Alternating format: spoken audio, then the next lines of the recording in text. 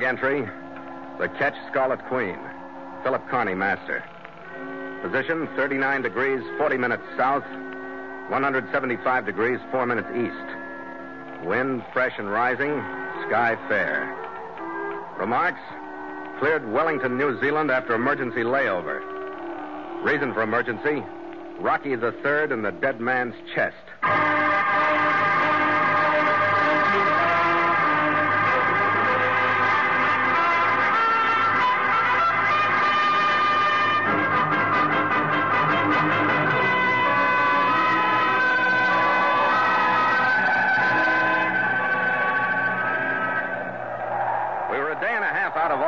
Bound for Christchurch, South Island, New Zealand, loaded with crated cotton goods, paper, machinery for the coal mines.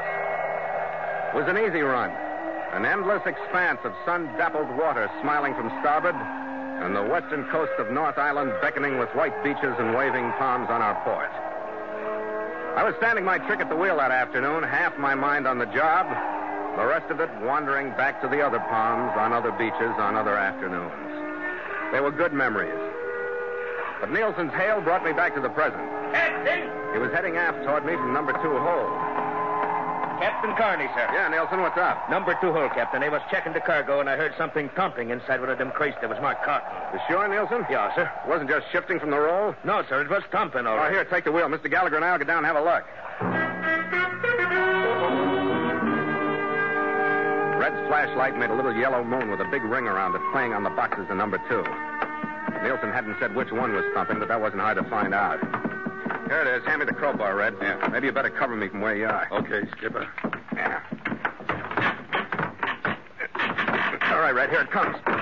Watch it, Skipper. It's coming out. Oh, thank you so much. What? Gallagher, it's a kid. I'd begun to think you were never going to come. Oh, and it was getting quite stuffy in here. Well, get out. How'd you get in there in the first place? My name is Rockingham Wells III. Some of my friends helped me exchange myself for the cotton goods in the box before you left Auckland. Well, I'll be... What was the idea? Sir, I have launched on the great adventure of my life. I hope it won't inconvenience you too much.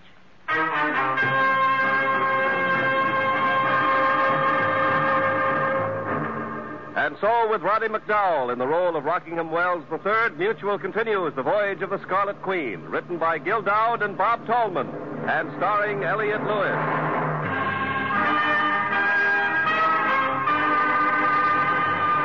The Scarlet Queen, proudest ship to plow the seas, bound for uncharted adventure. Every week, a complete entry in the log, and every week, a league further in The Voyage of the Scarlet Queen.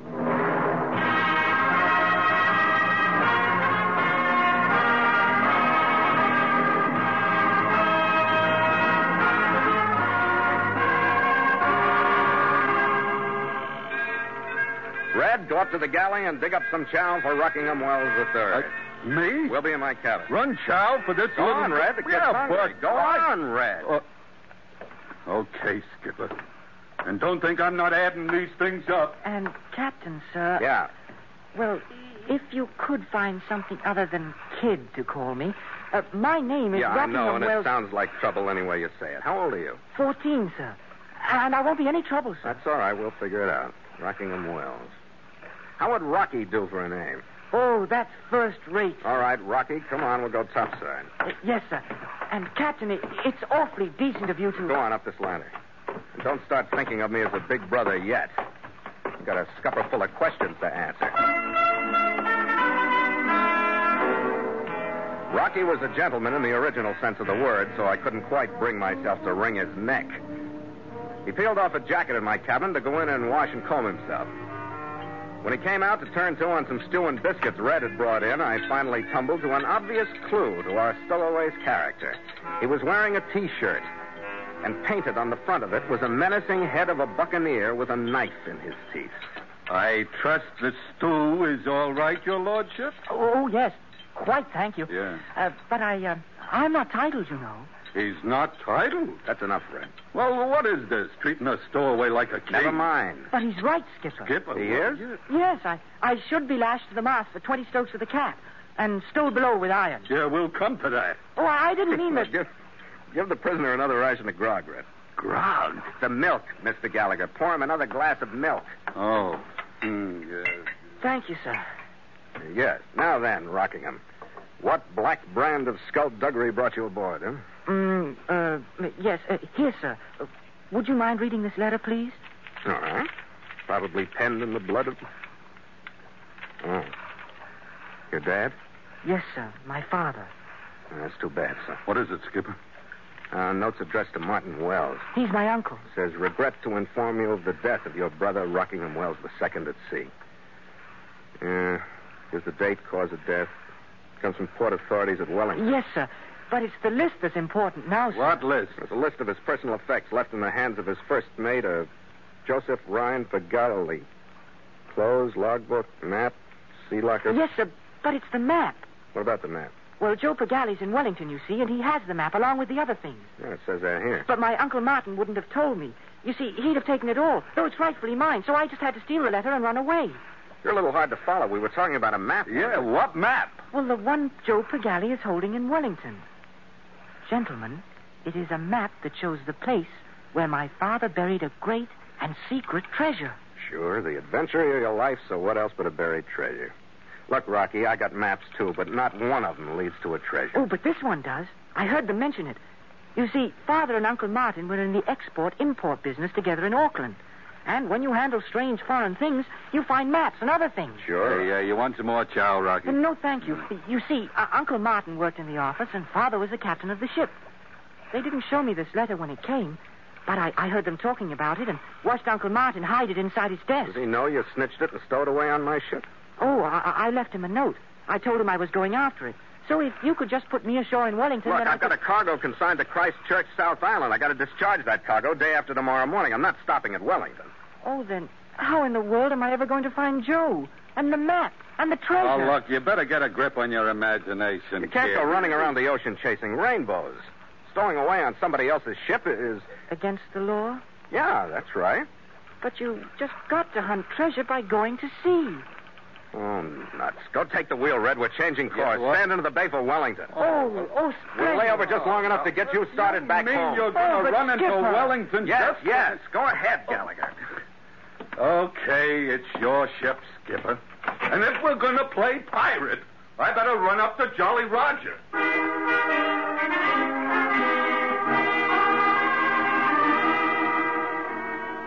Rocky's great adventure had come to an end. But he didn't miss a thing as we walked onto the street that led toward the railroad station. It was getting dark, and he was looking back toward the harbor. I was watching. So neither one of us noticed a strange pair of half shadows that materialized in front of us. First, I heard a soft, pleasant voice. You will stop, please? I stopped because he was pressing the hard, unpleasant business end of a pistol against my ribs. Yes. Now, do not make outcry, please. He was Oriental, short, very neat, and very pleasant. His countryman who stood beside him lacked the element of mystery. He was simply the biggest Chinese I'd ever seen. The tongue of my friend is inadequate. He hears, but he speaks only with his strength. Your young companion is Rockingham Wells? What's that to you? Ling! Get away, Rocky! Run for the Queen! Aye, aye, sir. What? Ling! Hey. What I say? Tell him to let go. You let Boy get away. Sure, I let him get away. Come on, call off your strong-arm man and tell me what this means. No, I think it wiser if another one enlightens you. You'll come. Wait a minute. Come, please. No, I'm not going for any... Ling! You learn you go where Ling wants you to go. Yeah. That's better. In that automobile, if you please. I shall drive. You will sit in the back seat with Ling. Had more attractive dates. Now, inside, please. If you remain quiet, all questions will soon be answered.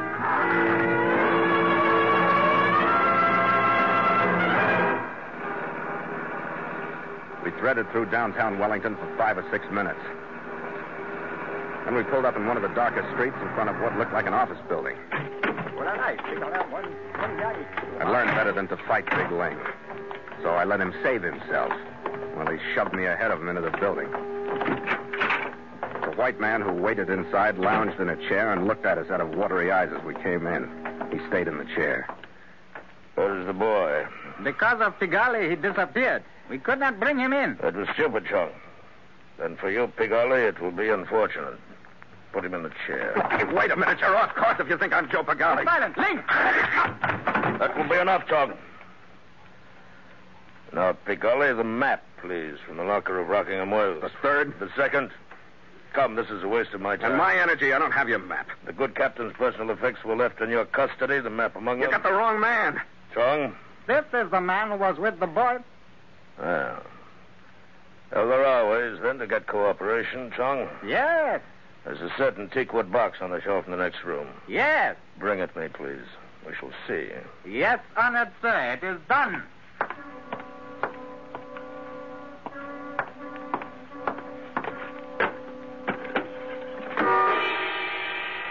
When the lid of the box Chong brought back was open, I saw a velvet interior that matched the color of the big jade ring my host wore on his delicate right hand. Cushioned in the velvet was a strange assortment of bamboo sticks, ivory-handled files, and slim-bladed knives that looked like scalpels. Interesting, aren't they, sir? I suppose so, in their way. Their way is very persuasive. What are you getting at? The map. I mean to have that map, sir. I don't know anything about your map. I take 10 of these bamboo shoots, the slender ones, carefully chosen. 10 of them. One to be forced under each fingernail, huh? You can't make me tell you something I don't know. Oh, come now. You were first mate of my brother's I ship. didn't even know your brother. I didn't know you were the boy's uncle until right now. Why do you make this feeble attempt? Look, you know I was found with your nephew, that's all. We discovered him aboard my ship when we put out from Auckland. Yes, of course. But where is the map? I never saw the map. And I never saw the mate who's supposed to have it. And I don't see why a grown man wants to get so excited about a map that a kid's imagination is magnified into a search for buried treasure. Will you hold his shoulders, please? Now, get away from me. Truthfully, Ling is invincible. Struggle is fruitless. Now, just be more calm. If you'd make sense, maybe I would. You know about the Ming birds, admit it. Never heard of them. I have very good reason to believe that you were present at the beginning. My brother sailed Oriental waters for 20 years. By dint of a deep and justifiable gratitude he received from a warlord in China 11 years ago the missing Ming birds of paradise. Good for him. He did not sell them. I watched the markets carefully. I knew he had them. Therefore, I know he hid them somewhere. The map I want from you will show me where. If I had a map, maybe, but I don't have it. Ling, his left hand. What do you... Listen, I'm no hero. If I knew where your precious vases were hidden, I'd tell you. Oh, my good man, they are not vases. Oh, whatever they are. They are 4 matched screens of jade, carved by the greatest of all the Ming Dynasty artists. Each is the lifetime work of a man who slept with the priceless jade next to his own flesh to give it warmth and depth of color. And during the light of each day of his life on Earth, he worked with infinite loving care, coaxing out the design of birds of paradise. Sure get worked up over these things, don't you? And you will, too. The first bamboo stick. Hold out his left hand, Ling. You will understand my interest when I tell you that I know each of these screens to be worth a king's ransom singly, and a set of 4 together. I'm beginning to think I'd like to have them myself. The hand a little higher, Ling. Oh, maybe you've decided to tell us, Pigali. I'm not your brother's first mate, Wells. You know from the letter his name is Joe Pagali. I'm Phil Carning, and I don't know where Pagali is. You're making this difficult. Hold his hand, Ling. Let go, will you? Now, Pigali, would you like another? No. I've had enough. I didn't start it to win. I just wanted somebody to hit me hard enough to put me out. I couldn't get my arms free from Ling, but I lifted my legs and smashed both feet into Martin Wells' simpering sadistic face. He crumbled and went down. The room exploded in my head and disappeared.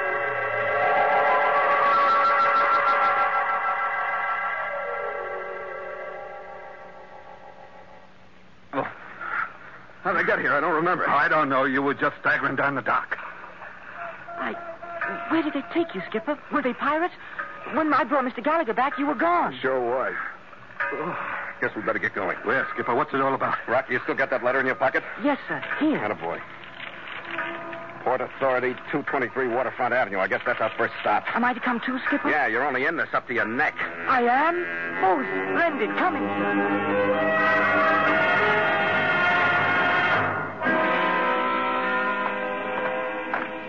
It was morning, and the Port Authority's office had been open about an hour. We walked in and asked the clerk what he had on Joe Pigali. He's at the King George Hotel, room 222. Is Pigali in trouble? Maybe. Why? Yours is the second inquiry for Joe Pigali this Second? morning. I say, who was the first? A well-dressed chap, about 50. Not too That's tall, enough. but... I'll lay odds, Rocky, that's your uncle, Martin Wells. Really? I must have done something along the line to convince him I wasn't Pigali. Uncle Martin is after the man. And he's got a fair start. Come on.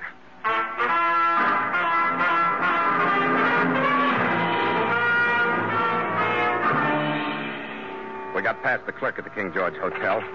But the door number 222 was locked. Oh, what do we do, Skipper? Anything but waste more time. Give me your shoulder. Right.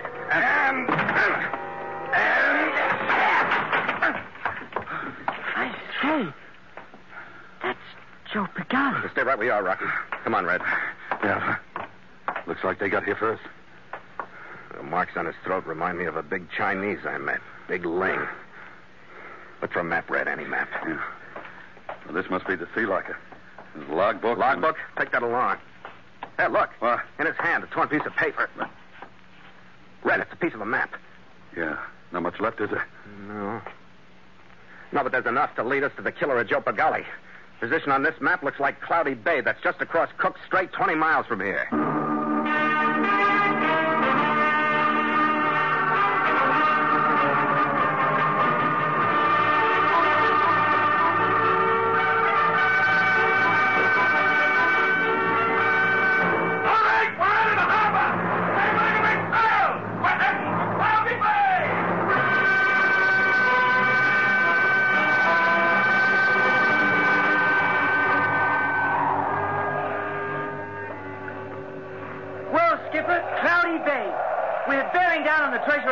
Rocky, you have any idea what this Ming jade is? Oh, no, sir. The treasure I'm after is an old iron-bound chest, packed full of doubloons and pieces of eight. Real pirate gold, sir. I know that's what my father promised me we'd look for someday. Your uncle's pretty sure it's jade, birds of paradise. Is that why he killed Joe Pigali? Or had him killed. But how could Uncle Martin get here to Cloudy Bay?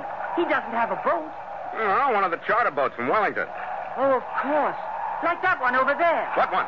2 points off to the starboard bow, Skipper. Well, shiver my timbers, matey, you're right. Hey, Red! Yes, Skipper? Rouse out the crew. I'm coming about. We'll drop anchor to port of that charter boat. And get the small boat over the side. You and I going ashore. Get the small boat over the starboard!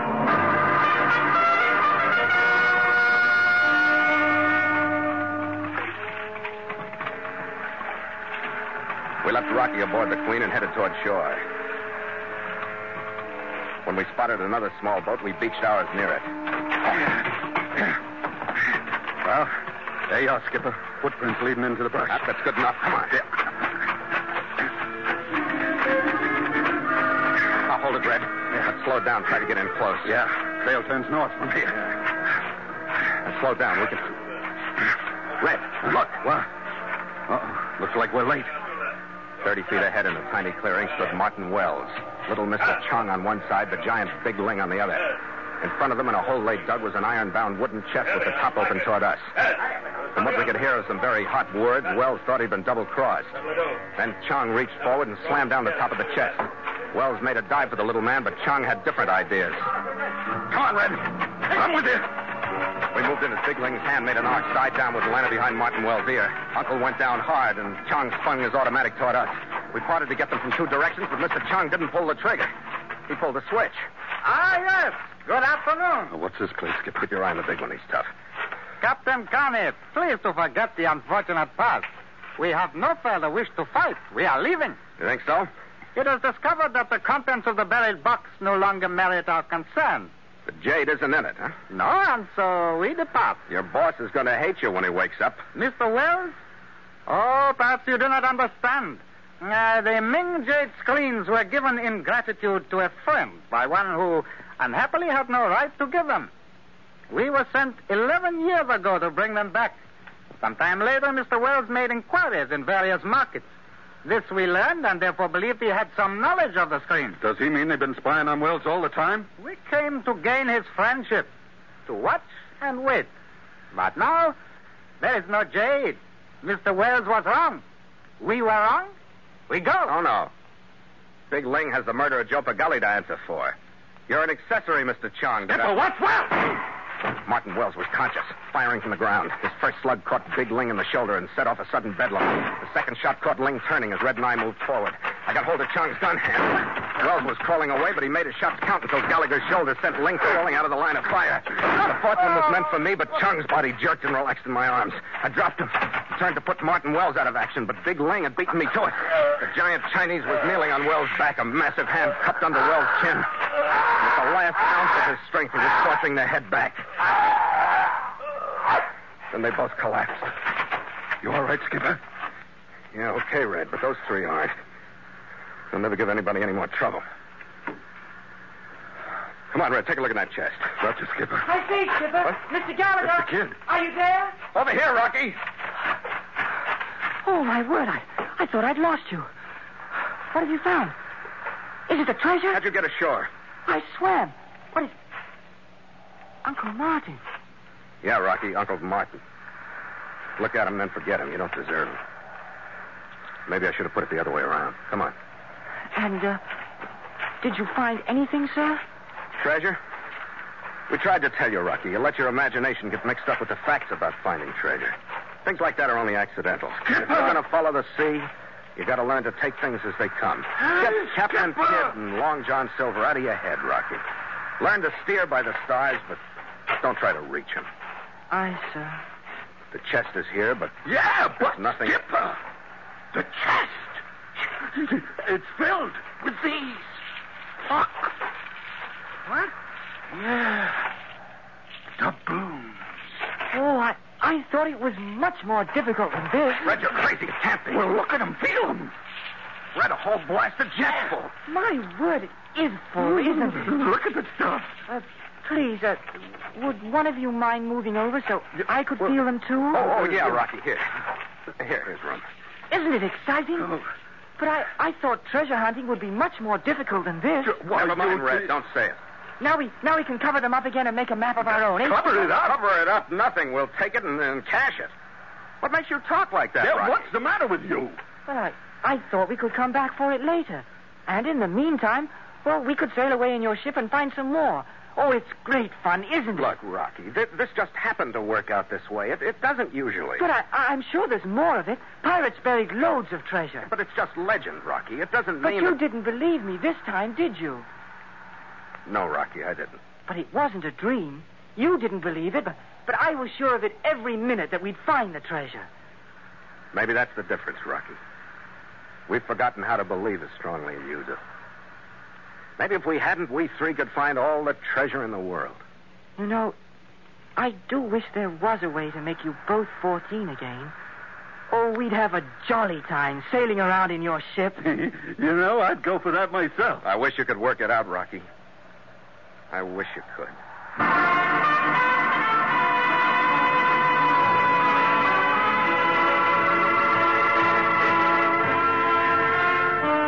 Before we stood out of port the next afternoon, we turned over the iron-bound wooden buccaneer's chest full of pieces of 8 and doubloons to authorities in Wellington. After the customary report to the Crown, Rocky stood to keep a third of it all for himself, taxes deductible. We put him on the train for Auckland, wired his aunt, and turned Martin Wells and the Oriental pair over to the local morgue. Maybe they should have used more of Rocky's brand of belief and less of their own brand of violence. Stand by to make trial! I got ready to cut the motors, and the men swung rhythmically to their stations when Red called them into action. Starboard sheet! Make trial! The halyards sang, and the big stretch of mainsail climbed to catch the full-tone breeze. The jibs cracked out. The mizzen blossomed and filled, and the Scarlet Queen bowed to the music of wind and rigging and danced through the lace-tipped crests as if all the world was watching. How will she take, Skipper? Yeah, riding to it like a feather, Red. Good. Some kind of a different feeling about her today. That's not hard to figure out. What do you mean? He was a mighty good kid, Skipper. A dreamer, but plenty of guts in the pinches. Now, Rockingham Wells III. Yeah, but there's one thing I can't figure out. What's that, Red? Just how did he know that chest was going to be full of doubloons, huh? How did he know the chest was even there? I don't know, Red. Near his age, imagination gets mixed up with reality. You can't always tell which is which. I don't know. With faith in your dreams, maybe there's no difference. Yeah? I wonder how come the Queen let him aboard in the first place. Well, maybe he talks to her. This little lady knows what she's doing. Here, Skipper, to the Queen. To the Scarlet Queen. And happy treasure hunting. After you, mate. After you.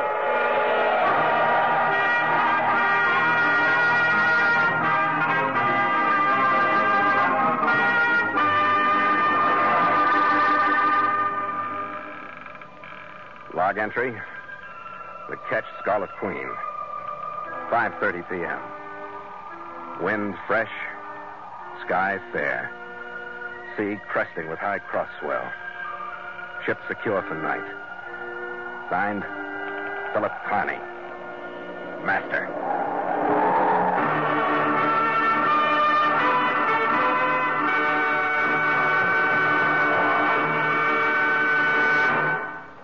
This is Elliot Lewis. I want to thank Roddy McDowell for being with us tonight. Glad to have you aboard the Queen, Roddy. My pleasure, Elliot. Phil Carney is a favorite radio hero in our household. Well, you're still able to give a mighty convincing performance of a 14-year-old stowaway, even though you're now 19 and an associate producer with Lindsley Parsons Productions for Monogram. What's your latest picture? Well, our latest, Elliot, is the story of a dog. And, by way of coincidence, the title of the film is Rocky. Well, I hope tonight will prove itself a good omen. You did yourself proud as Rocky III. Thanks, Skipper. Good night, Roddy. Mutual invites you to sail into further adventure on the voyage of the Scarlet Queen next week at the same time. Port O' Call, Sydney, Australia.